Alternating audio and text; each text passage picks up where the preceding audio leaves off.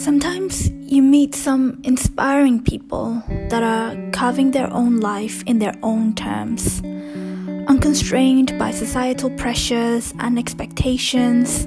They listen to their own hearts whilst using their logical brain to create a path that fulfills their souls. I met Fran 3 years ago when I moved to Bath, and we instantly connected. I'm not sure whether it was her open-mindedness and carefree nature, or whether it was because a conversation with her was like visiting a library where various topics on psychology, philosophy, science, well-being, and more are all availably sourced to feed my own curious nature. I think it was all of the above. I liked her instantly. Fran had been asking me to speak at her Bath Girl Geek dinner group in the beginning about landscape architecture for the past couple of years. Between doing my chartership and working, I politely declined or delayed it. And this was because I felt as though I didn't have something unique to contribute about the profession, and I was still figuring out about what my contribution was going to be. When I started the BIN podcast, I told Fran that I was ready to give the talk. So in January 2020, I spoke to a small group of women about what I was doing on this platform and a glimpse into the work of a landscape architect. It was in participation that I realized the value of community. And for some time now, since that experience, I have been pondering over what it means to create and share, give presence and support in the space of a tight-knitted community. Fran comes from a tech and science background, as you will soon find out, and I felt that she would be a good starting point to begin uncovering this question of mine. The conversation was quite spontaneous. In the midst of social distancing, we recorded over Skype as I tested out the distant recording features. That spontaneity means that you will hear a lot of my giggling and laughter as I speak with my friend, attempting to paint a picture of a life story. We have never fully spoken about her travels and stays around the world and what that has taught her, and about how that has changed her experience with the landscape, which was really interesting to hear. Fran, thank you so much for your time. I can't wait to give you a real life hug when all of this is over, and enjoy our conversation, everyone.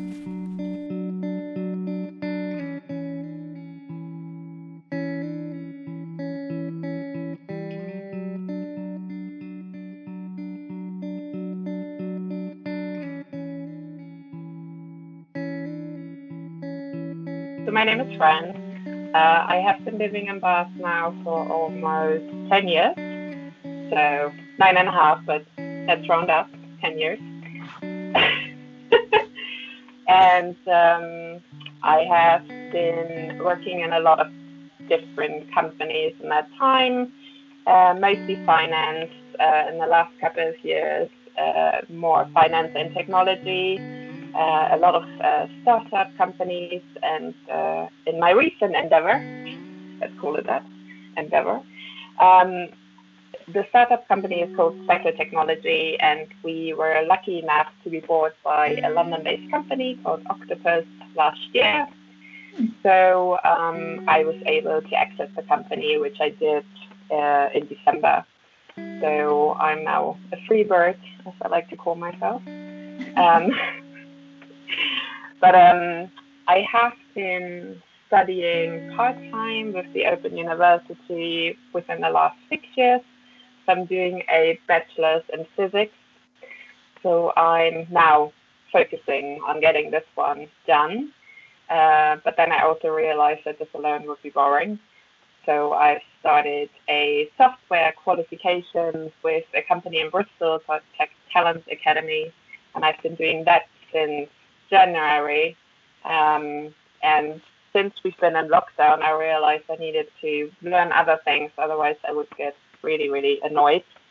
So I learned how to juggle, I can juggle 3 balls now. Yeah. Oh, well done. I didn't Yeah. ask you about your juggling Yeah. ventures. Yeah. Mm-hmm. Good. Good. I'm working on my 4th ball, so we'll see. I've got it Okay. here. Mm. Um, I've been, I play the guitar, I do yoga, that type of stuff. But I've also been involved with the tech community here in Bath and in Bristol. There's a big community here, women's tech hub, Bath Go Geek Dinners, Bristol Go Geek Dinners, and that has been amazing.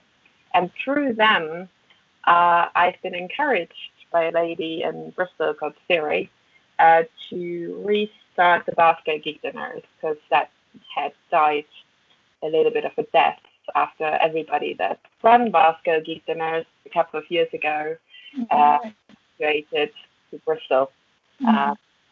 And even though it's only 15 minutes, it's a long time. So Bath didn't have that anymore. So yeah, I tried to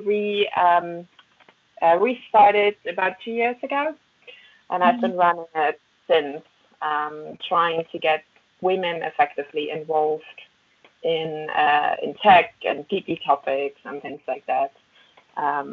Yeah, so that's me here. Yeah. So you said there were a lot of women in the tech industry. So how did you start, finding out about the network and just basically getting yourself not well, necessarily established, but yeah, just getting into that community a bit more. How did that work for you? Yeah, so the main thing was when I started working with the latest tech startup, Techo, that was about 3.5 years ago. I realized that I wanted to know more about the tech side of things. I've come from the finance side of things, but I've always been quite interested in the technology side of things. And because I'm studying physics, I feel I have a very logical brain, so I always quite like that. But I've never thought about being a programmer or doing anything with it, if that makes sense. But I was interested, so that was always the thing. And when I started working for Seckle, I realized that there are those groups out there in Bristol. And at that time, that particular summer, they did do a conference, like a conference thing on a day, on a Saturday, I think, for women in tech. And I had a new colleague at that time, starting at Seckle, another lady, and I basically just rudely schlepped her with me to that event. To just get us sort of like in the vicinity, because we were still at that time we were still hiring at Seckle, and I was very keen on getting a diverse workforce in, because I realized that having diverse people with different backgrounds is just really helpful. And we had already made the decision, for example, that our developers weren't coming from the finance industry, for example. Right. Just so they wouldn't have that baggage, which sounds really bad, but you do have that baggage if you come from the finance industry. You might just want to do the things how you've always done them. And our software was supposed to be different. So we already had hired software developers from like Maiden Academy, which is a Bath-based program, which is amazing. And we wanted to keep that going. And I was just really keen on connecting with those organizations in Bath and Bristol to ensure that we get our name out there and get, sounds really bad, access, I'm saying that with quotation marks, access to those women or to those people, to diverse people, so that we wouldn't have that problem in our company, that we ended up with the same type of people effectively, which is not useful, particularly in a startup. So that's how that started. And I just basically, through that, I got to talking to those people and just went to more meetups in both Bath and Bristol. So much so that Siri, who runs the Bristol tech conference and all that stuff, basically then approached me and asked me if I was interested. Well, I'm saying interested. She also has this wonderful forceful nature where it's basically like, are you interested? Please do. Yeah. So that's how I then got started with doing that. And through that, I also felt I needed to stay in contact with all the organizations here in Bath. And there's just a lot of great things happening in Bath and in Bristol. But it is obviously a challenge to try and go out there and connect yourself with all of them and get your name out and make sure that they know who you are. But it is possible, particularly in a place like Bath and Bristol, because in the end, they're quite small communities. So once you know one person, it's very easy to get access to other people, and everybody is really, really helpful here and supportive and will guide you if you need help and give you information who else to contact. Yeah, it's interesting because obviously Bath Geek Girls Dinner, obviously I'm from a landscape background, although I'm not necessarily from tech. I'm doing the podcast stuff, which I guess you would you coin it under tech, or would you what kind of things would you have to do in order to be considered as someone who was in the tech industry? I think these days there's not really that much to be considered to be somewhat in the tech industry. To be fair. So, yeah, because like you said, I mean, doing a podcast and like with that potentially working, having your own website and having a newsletter, all of those require some tech knowledge. And even though there are a lot of programs out there that you can use and website builders out there that you can use, you still have to do some bits and bobs yourself and have to have some form of understanding. But really what I always try to emphasize when it comes to Bath Girl Geek Dinners is it's about the geekiness, and geek is literally, I mean, it has been unfortunately very much linked to this like white male computer nerds, but really what geekiness is in my mind and in a lot of other people's mind is when you're really passionate about a topic, that's when you're a geek. You're a geek because you really love something and you want to share it. And even though I try to have some form of tech angle with it to make it suitable for Bath Girl Geek Dinners, I generally like to have a two-way approach because I like to have a talk that's more about personal development, and that doesn't have to do anything with tech. And another one that is sort of like geeky and related to tech. That's kind of like I generally like to do it anyways because I think that's helpful for the women that attend, because apart from overcoming the tech phobia, maybe, we also have to overcome a lot of other things, being from any form of minority, being faced with all of those mental blockers. So that's why I like to do it that way. Yeah. And I like to encourage women to speak. I mean, the other really important thing that we try to achieve is to encourage women to talk and to speak and to practice presentations in a really safe group and safe environment, which hopefully gives them the confidence then to go out and go to normal tech meetups, or have the courage to then do it within their own companies, and be really helpful. So. Yeah, I think a lot of the one of the biggest issues we deal with is the imposter syndrome, or just having that entitlement to be in a space and to own a space, which I can speak from experiences. What I struggle with when you you enter a space and you feel like, yes, I am meant to be there, and I do have, the necessary expertise or skills and experience to share and to communicate that with the people there. So yeah, great, yeah. Mm.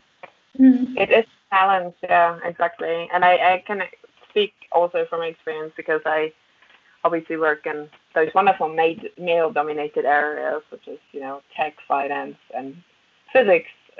Again, it's also not. I mean, there are females there, particularly in the astronomy side of the physics, but generally, physics, science is also very male-dominated as well. Yeah. So you face those same challenges in all of those wonderful industries. It's great. Oh yeah, I've always wondered what the world would be like, politically and socially, structurally, if women did, like right from the beginning, sort of taking the lead, or and just sort of, yeah, um, took that role that, well, obviously the male population did. Well, Well, yeah. I mean, the irony is that I come from a place where that was the case. I mean, I was born in when Germany was still divided in the east side, so in the former GDR, and as much as we had oppression and all that wonderful stuff, state, big brother state, nothing compared to what you get now, to be fair. But but what we did have was as equality. I grew up with seeing my female, like my mom, aunts, like everyone, they worked. Everyone was treated the same. There was no division there because as a country you can avoid, or you couldn't just chuck half of the workforce, on the sidelines. So in the GDR, it was just very normal that all women worked in every work, in factories as much as in admin jobs or whatever. So it was very strange for me when when I realized that wasn't the same anywhere else in the world or in other places in the world, even in West Germany, really. yeah. So, yeah. Yeah. Yeah. You've lived in a few countries now, haven't you? Do you want to tell us a bit more about that? Where have you sort of located yourself before settling into Bath, or maybe not? 10 years is quite a long time. Gosh. It is. It is. Yeah, it's crazy. So grew up in Berlin. So I was 7 when the wall came down. And that meant for the city itself, there was a big change. It felt quite grey before because in the east, you just had a lot of coal and fabric, that type of stuff, like factories. Mm. And not too much green spaces, I have to be honest. There weren't that many at that time. I don't think there was an appreciation for green spaces, really. But if you go to Berlin now, it's completely changed. There's definitely more green spaces and there's more done about the city, making it whole and making it appear as one big thing. I mean, you can still see the different city centers of East and West Berlin and stuff like that, but it's different now, and it feels you can breathe more, I feel, when you go there. I lived in Hanover as well, which is a smaller city, kind of like the size of Bristol, in the middle of Germany. It's supposedly the city that if you want to learn High German, that's where you go to learn High German. Okay. Well, like a posh, like Queen's English type equivalent. Yeah. Okay. Yeah, because there's so many weird dialects. and it has some parks and stuff as well. There is what is different to like England, for example, is what really struck me. I remember the first time I came to London is in London you have a lot of really tiny parks, like those little like community parks, like everywhere, like little pop up things. Yeah. Don't yeah, you don't have that in Germany. In Germany you just have one big park and that's it, and everybody goes there. There's Yeah. not so much that concept of that, of having like those nice small community gardens everywhere. Yeah. Uh, But locally, like in your local neighborhood, you would essentially have like a park, a, a big park, or a big park that is surrounded by maybe like, I don't know, 5 neighborhoods, communities. yeah, it's not the same. It's not the same concept as it is here. It's weird to explain. I think the only time when you have some like you, we wouldn't call it parks necessarily.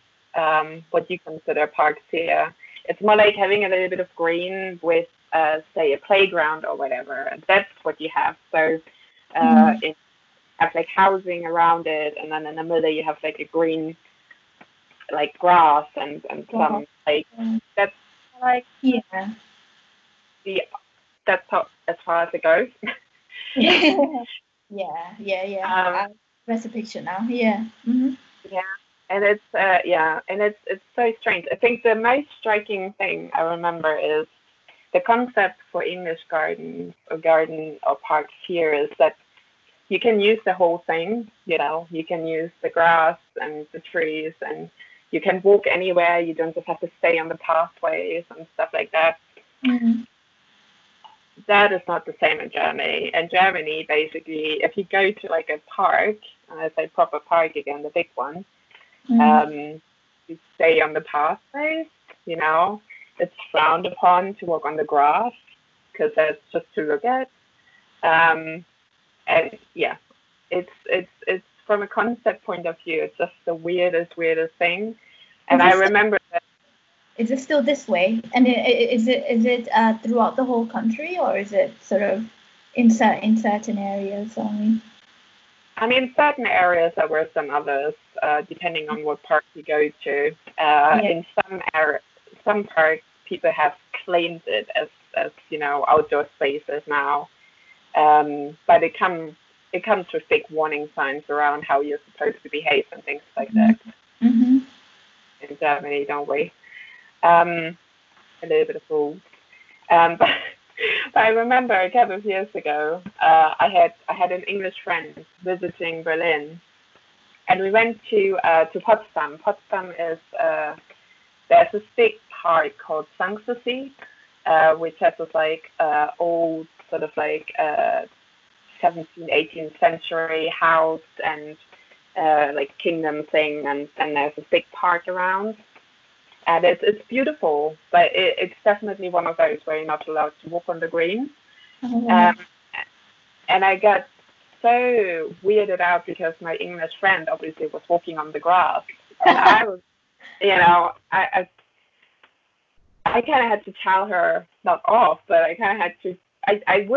I would walk on the grass with her, but I was like so acutely aware of the fact that this is not something you're supposed to do here, and I was just really glad that no one was like coming and watching us and stuff like that. But yeah. man, that freaked me out seriously, and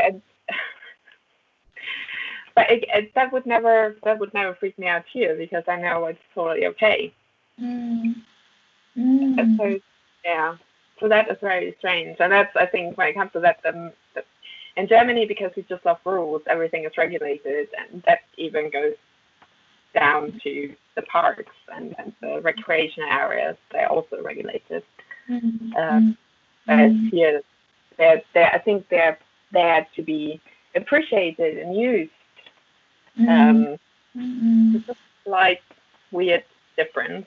It's really interesting. Yeah, this like cultural perspective. I know it's really weird.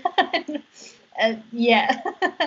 um, and then after, did you move to the US? Yeah, I moved to the US after I was done with my A levels because I just wanted to do something. So I like traveling, exploring the world. Mm. I was an au pair for a family in Anchorage in Alaska.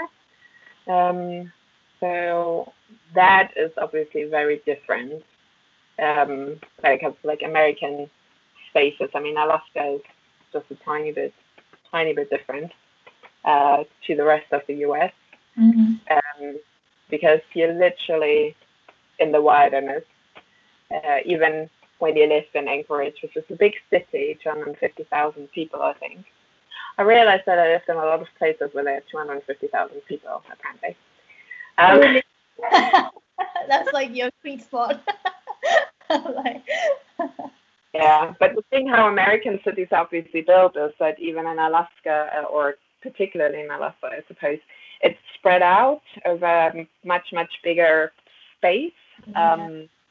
which effectively means you have to drive everywhere. But it also means that you're effectively in the wilderness Mm. um, straight away, and it was quite common that in our backyard there were like moose, and I never had bears, I think, in my backyard, but there were some in other backyards, so it's quite normal. Wow. Wow. Yeah, so that's the difference. Yeah, but what always struck me, what was weirded me out. I mean, America is a vast space, but I started to realize what I like about Europe is the fact you can walk everywhere. You can Mm. just walk to the town center or walk, or Mm. take a tram or a train, and just you can't do that in the US. You can't do that in Anchorage. Even if you just want to go, for a walk in the park, you Yeah. basically drive 20 minutes to then walk uh, Mm. hour, and then you drive back Mm. because of the vast space in between. And that I found really strange. You do get used to it quite quickly, but it's just really strange. Mm. Yeah, and like our European concepts a little bit more, I have to say. Yeah. Did you I don't know, did you find yourself connecting with the landscape and nature in a different way from moving to these different, you know, places where you have different perspectives and approaches to how you use the land, basically? Yeah, did you find yourself changing from living in these spaces and adapting? Yeah, I remember that I always loved mountains and trees and stuff like that. Like my family, we used to go on holiday regularly to Bavaria, to this place literally by the Austrian border with like high mountains and stuff like that, and I loved it. I was never scared of it. I, I wouldn't say that I became scared of it in Alaska, but what has changed is the fact that you realize now you're in the wilderness, and if something happens to you, you're screwed. Mm. Um, so there was Mm. a very newfound uh, how a respect for nature Mm. and stuff that I found in the US that I didn't have before, I have to say. Mm. Just because it seems so vast and strange, and you could just run into a moose or a bear or something like that uh, Mm. in every corner. And yeah, I found it hugely challenging, and I really also enjoyed it. But I remember that was the first time where I thought, wow, like this is crazy, and we are humans, and we are occupying this space. But here we are actually not making it our own. It's still wilderness of space, and we're just sort of like visiting. And Yeah. that's different from Bath and Berlin and stuff like that, because there we just made the space our own. Yeah. Uh, so yeah, so I found that very interesting. I have to say, living in Alaska was humbling in that sense. I have to say, Mm. it was absolutely amazing. I loved it, but yeah, that was the first time where yeah, we had that type of feeling. I have to say, I never had that before. Yeah, amazing. Yeah, I haven't lived in a place like that where, yeah, sort of nature just consumes your whole surrounding, and it's just, yeah, the wilderness. My sister, she was going to her friend's Hindu about just pre-lockdown period, and yeah, I think she had to drive through like some highlands in Scotland, just a short part of it. But she was like, like I was really scared because if something happens to me, then there's no one to help me. What do I do? And yeah, it makes you also think about the skills that we're lacking to a certain degree because we've become more, I don't know, internally focused, or just, yeah, just the way things are changing, really. Yeah, we're losing those necessary survival skills. Yeah, I did learn a few things. I You learned did. that bears don't. Yeah, I learned that bears generally are not out to eat you. They're just generally scared. So if you can make loud noises and sounds, they would generally try and keep out of your way because they're actually Really? more scared of you. Right. Yeah, yeah. It's little tidbits that I did learn. I Yeah. can never remember which of the bears you're supposed to play dead and which ones you can go up on the trees. Because it's like I think black bears. Uh-huh. Yeah, is again, mm, that would be a really useful skill to know which one is which. So I always get that wrong. I think with brown bears you can climb up on the tree because they can't get you. With black bears, I think you have to pretend you're dead because they can climb up after you on the tree. Yeah, so, Right. but it could be wrong and it could be the other way around, and I'm not quite sure if I was ever in that situation. I would be Yeah. Thank God for remembering that. that, but. I thought pretending to be dead was a myth. I didn't realize that was an actual thing where you have to, yeah. With some, yeah, I think with some it is because you can definitely not outrun them. Even brown bears, even those big grizzly bears, they actually get quite a bit of speed on Yeah. you, and that's Right. just, yeah. But generally, I think that the most important thing I learned was try to avoid them, try to be loud, and then they try to avoid you as much as they can. You know, Mm-hmm. and when they just come out of hibernation, that's like the worst thing you can do because they're literally very hungry at that time. So that's as far as I can't make a fire or anything else, but that's the thing I know. Yeah. Better than nothing. Yeah. Uh, and then afterwards you moved to Bath Well, from. so actually I moved from Berlin to Alaska, and then I moved to Hanover, and then I moved from Hanover to Bath. That's kind of like how I did it. Yeah, and it was mainly because after I lived in Alaska for a year, I just felt for a change. So I didn't just want to go back to the same place in Germany where I grew up. I felt I had outgrown it, and my mom had moved to Hanover, so I moved to Hanover because that's what I do. Um, yeah, so I stayed there with her for a few years, and it's a nice city, nice enough. Um, and and yeah, but I love speaking English, and I'd never lived in England before, but I had come to visit when I was like 13 for like 2 weeks. Lived with a host family in Margate. Um, yeah, so it was mainly that. So I came here through, when we talk about communities, so what I did as my traveling at that time was through couch surfing. Oh Uh, yeah. yeah, so I stayed with just random strangers, which my mom didn't like, but hey ho. But there's a lot of kindness in strangers, and they like to put you up and give you like at least a little bit of a spare space on their floor. So that was nice. Yeah, Mm. and I got to Bath for the Jane Austen Festival. And I just fell in love with this place. I don't know. There was just something about Bath for the first time in my life where I chose to stay and I chose to move myself. Like in previous places, I never made the choice because I liked the place. The choice was always, I mean, Berlin, my family made that choice for me, obviously. Anchorage, well, the host family called me and I chose the host family. Hanover, again, was not a choice. But Bath, for the first time in my life, I just fell in love with the place and with how it looked and how it was and the feeling I had inside me how I felt when I was here. And there was just something about this place which I just really loved. I decided to move. Yeah, and stayed. Yeah. Yeah, there is something quite special about Bath. It's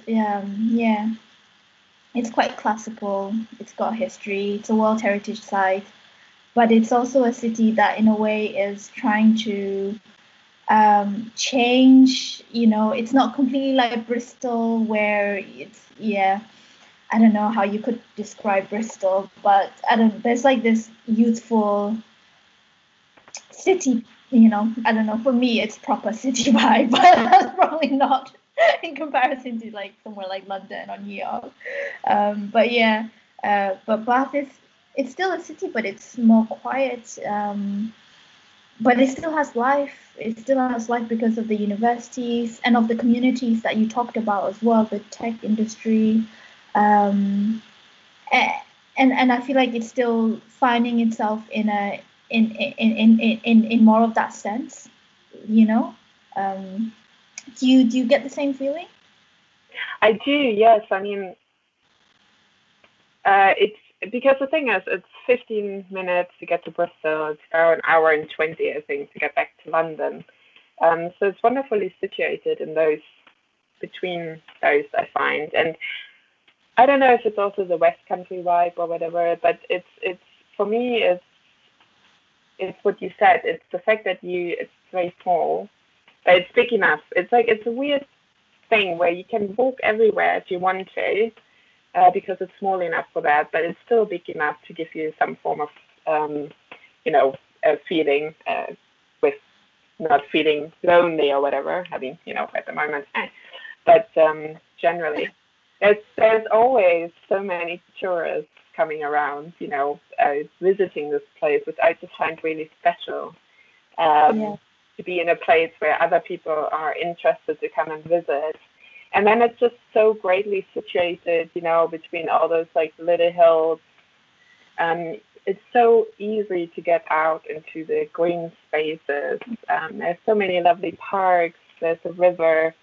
It's so easy to just get out of the city so nice and quickly. Whereas in Berlin, it would have taken me a long time to get out of the city.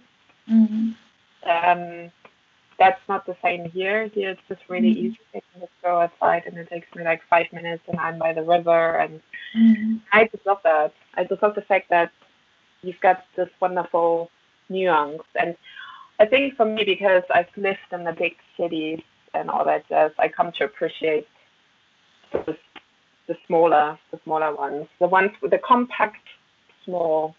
We have everything that we need, but in a more easily accessible distance. Yes. Yeah. I'm going.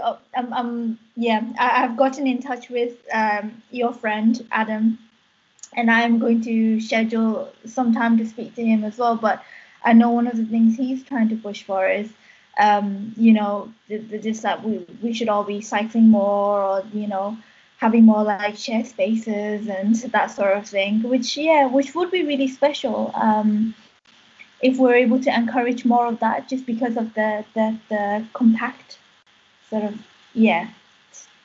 I don't know, entity that Bath is. Yeah.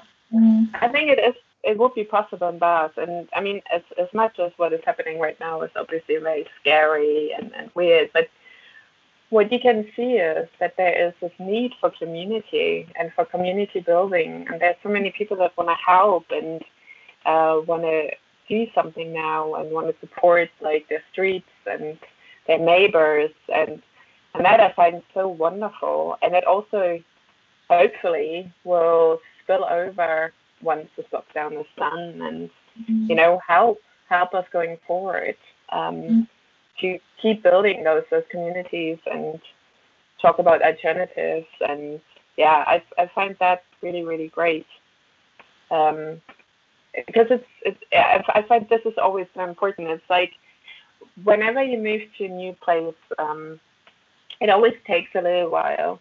I found on average it took me like a year to get sort of like situated in a way that you kind of like know your way around, but also have a little bit of a group of people you can go to, talk to, do things with. And then from there, you're trying to build something further, something more sustainable for yourself, right? Like build it up to a group of friends. And that's always a challenge. But I found in Bath actually, not so much. From all the places that I lived in, like after I lived in Hanover for 5, 6 years. In fact, there's the group of people that I knew at that time in Hanover to what I knew here, the group I had here. There's no comparison. I definitely know and have known more people here, bigger groups of people. There's just a lot of little things, a lot of community things happening, which is which are.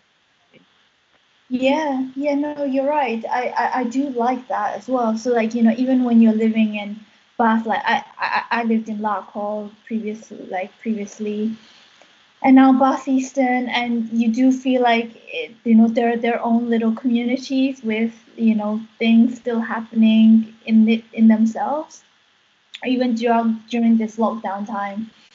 Like I got a letter. I don't know if you've had some sort of similar things, but a letter from a neighbor living on the street say like, I live on this street, and if you are self-isolating because of COVID-19, then please reach out. And it's just someone taking the time to print out this little leaflet and just handing it door to door. And it makes me feel, because I just recently moved here, so it makes me feel at home already, even though even though I haven't really started to get to know the community here, my neighbors who are also self-isolating. But yeah, so yeah, what does the word community mean for you? Ooh, that's a good question. I think it's a collection of people that I can rely on, and they can rely on me. And not just rely, I suppose, but also just be able to talk and exchange opinions. And yeah, so it's a mixture of friends and people But I suppose as long as when you see them, there's a bit of a, they like to talk to you and say hello, and that feels like a community, I suppose. It's not, it doesn't make a lot of sense, I suppose, but it's, I think that the hello thing, I think it does make sense to me in the sense that you're sort of acknowledging the other person being there in sort of similar space. Yeah. In recent weeks, I had that with my my local postman, really. Yeah. It's nice, isn't it? You get used to those people, and they always deliver. And he's a lovely chap. And it's only because I've been more at home, obviously, and I was here when his packages arrived. But yeah, it's been really nice to just and even then be on the street and see him and say hello. And because one of the things really that was lost in a long time is when I talk about community, my community is not just Bath-based, obviously, because I have people from that live in Swindon or in Bristol or in London that I would still consider my community, because it's more spread, isn't it? Because with the connections you make, I mean, you make your connections here, but people might move away, and with some of them you're still and contact. So I feel that's still a community. But I think what happened over the last couple of years, though, is that meant that the local community, like just your neighbors and the street, sort of like got a little bit lost through that, because because how many of us really do know our neighbors, right? It's Well, it's absolutely right. Yeah. Anyway, go on. Yeah. Yeah. So it's this weird thing now where with like the clapping for the NHS, on Thursday evenings and stuff like that, people, I think for the first time in a long time, start seeing who's actually living like across from them or next to them, because everybody's out, doing that, and it's really nice and powerful in a way. So ideally, you want to build it back, right? You want to build it back to have your local community and other people that live like in the same street. But also, obviously, you want to have the freedom to build your community as you see fit, like the tech community, the women's community, and offer support to each other. And fortunately, with all those tech that is out there these days, with Slack, with Skype, with all of those things, you can do that, right? You can build those communities and share resources and experiences and things like that in a way that we weren't able to do before, which I think is amazing. And that yeah, because I think it's nice if we basically feel both, right? If you feel part of this local community, like local in the sense of your street, your block, wherever you live, but also part of a global community, right? Yeah. Like, such as, say, the global tech community, global physics, global landscaping community. I'm sure there's one out there. Yeah, of course. Yeah. So it's nice to have all of those things and build those communities together. And I think we can. And I think it just makes it so much more special. It also helps with regards to certain side effects of group things, racism and all that stupid stuff. I mean, having community feel to it might help combat that a bit more, particularly the global communities, I think. I would hope so. When it comes to stuff like that, I'm still an idealist. What do you think are the qualities that, or the essentials that sustain a community? Communication is key. I think, like, if there's no communication happening within the community, and that could be online as much as offline, you can't build a community. Because you have to build a rapport, you have to know who's there within your community, who you can go to if you need help. And if there's no communication, that's not happening. Yeah, personally, I think communication is key. And that's where, like, those new tools help greatly. Because the other thing is, with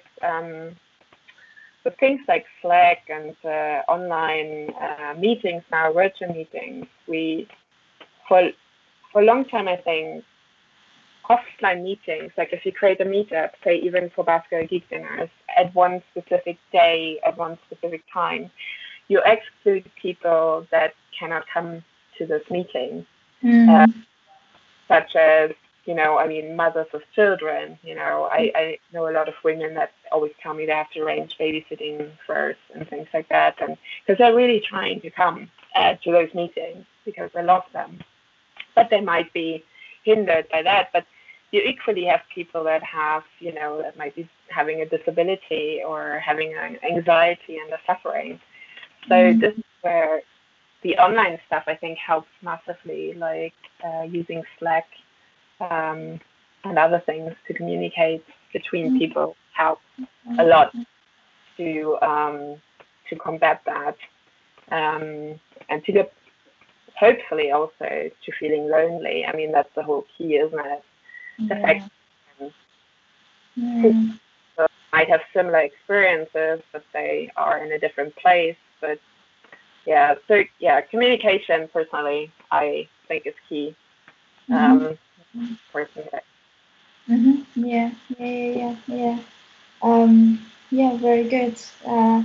Yeah, I think even though, like partly in my own experience, I think I had this view that, it's not the same as seeing a person, face to face and meeting them. Obviously, it's not. But at the same time, it is a tool. Yeah, it is a tool that we can use, especially in times like this. Yeah, and also for generations. I mean, specifically at a time like this, I think it's easier for, say, like our generations and the younger generations to be able to, just grab your phone and and FaceTime someone and Skype someone. But for the older generations, it's actually harder, and they're not, they're not used to doing that. So yeah. Yeah, I think it also. I think what if you're suffering from anxiety or you're not sure if you want to go to like a meetup or whatever, it might be able to help to have this like initial online contact with someone, just to overcome this hurdle. That's when you then want to go. Yeah. Yeah. So are you? So I don't know if Meetup will actually start providing or extending the, online sort of option, isn't it? Um, After this, but is that something that you think about doing for the Meetup group as well?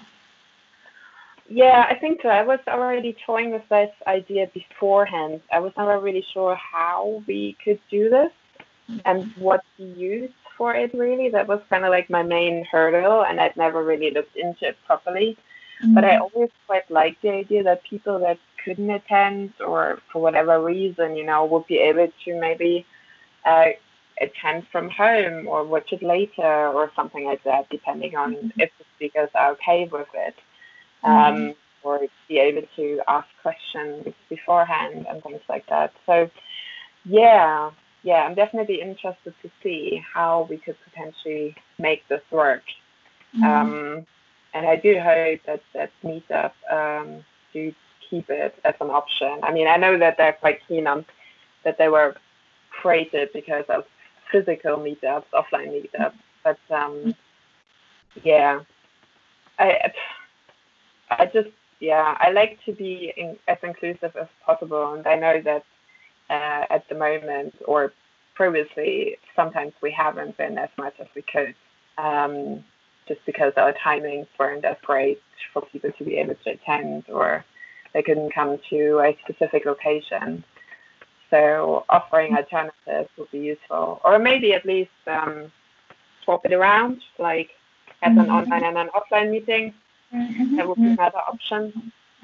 So as such, those are interesting times to try these out and see what people say and what they can do and what they like. And so, yeah, I as I mentioned to you before, my scientific nerdy mind is very excited about all this data that we're collecting.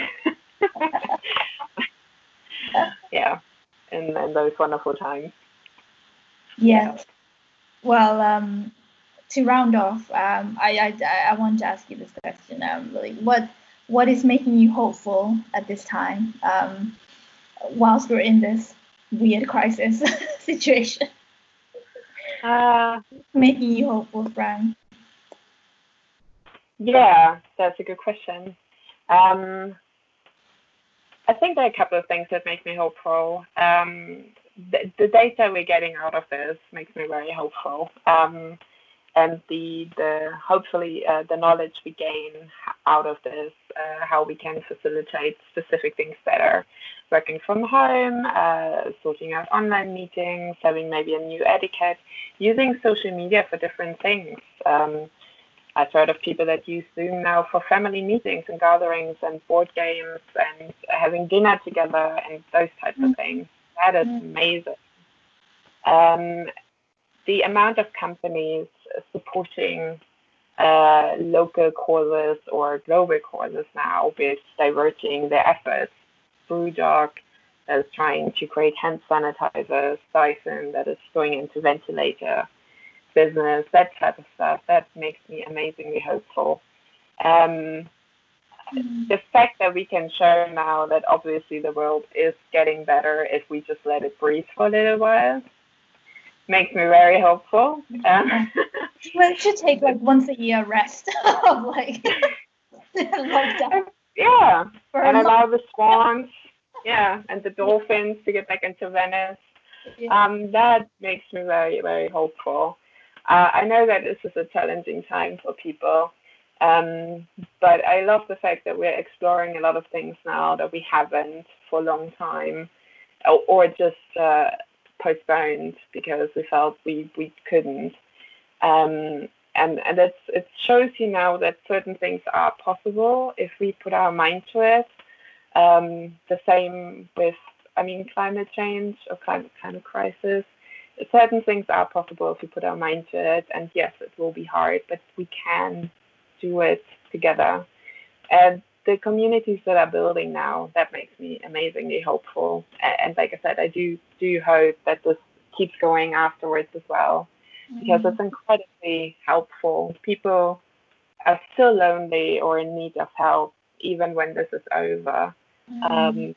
So taking a lot of the stuff now, getting lessons learned out of this is, what I'm hoping, what I'm hoping for we're getting out of this. Learning a lot of things. Putting a lot of those lessons learned into place. That will be great, So that's I guess that's everything that makes me hopeful. and I do love, and I have to say this again, I do love my online yoga lessons with the local yoga studio. So I'm hopeful they keep this going, but now they provide an online option. Yes, same with the personal trainers.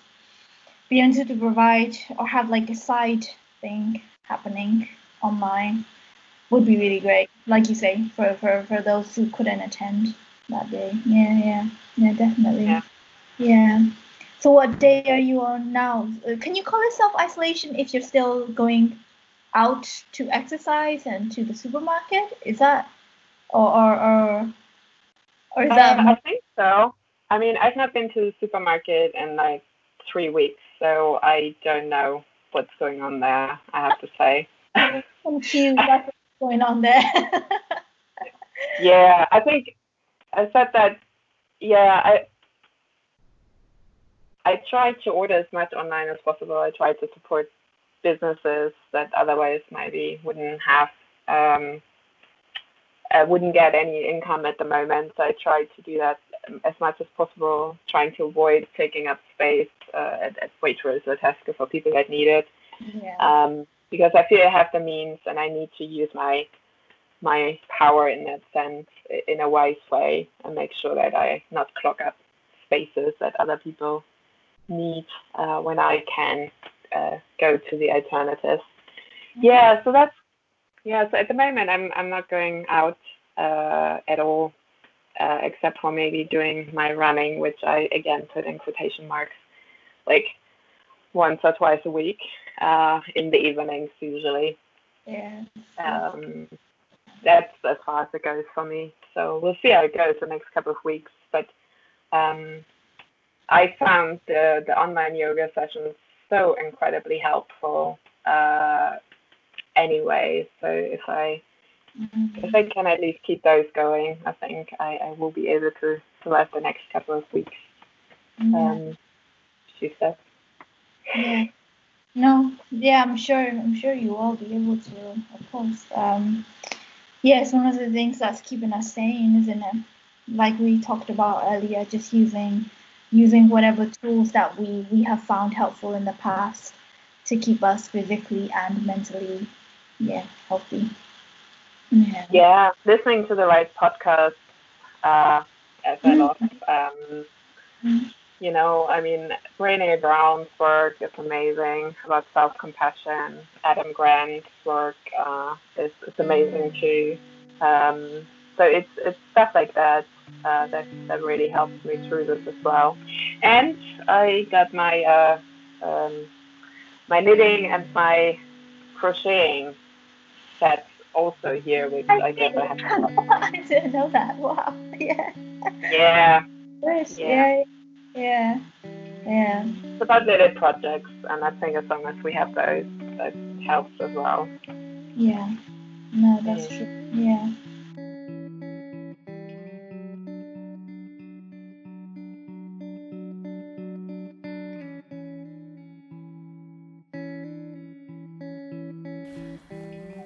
So on the end notes, Fran sent a voice message to me a short while after we recorded, post her yoga session, and she was thinking about the question that I asked her, which is what makes a community? What makes a community successful? What do you need to build a community? And she told me that another thing she would add is that in order to build a community, you need facilitators that want to build a community, the ones that are there to introduce the new people or new members to existing members, and are able to make connections with people in terms of networking and help the new members feel engaged within the existing or growing community and make them feel a part of the community. So whilst communication is a key part, you first of all need the people that are there to connect the people. If not, then you can't build a community to begin with. I hope you enjoyed this episode's conversation, and I hope you've gained some insight into what community building is like. I'm looking forward to meeting more inspiring dreamers and creators and doers that also start to tell us a story about building communities. Until then, stay tuned for the next episode.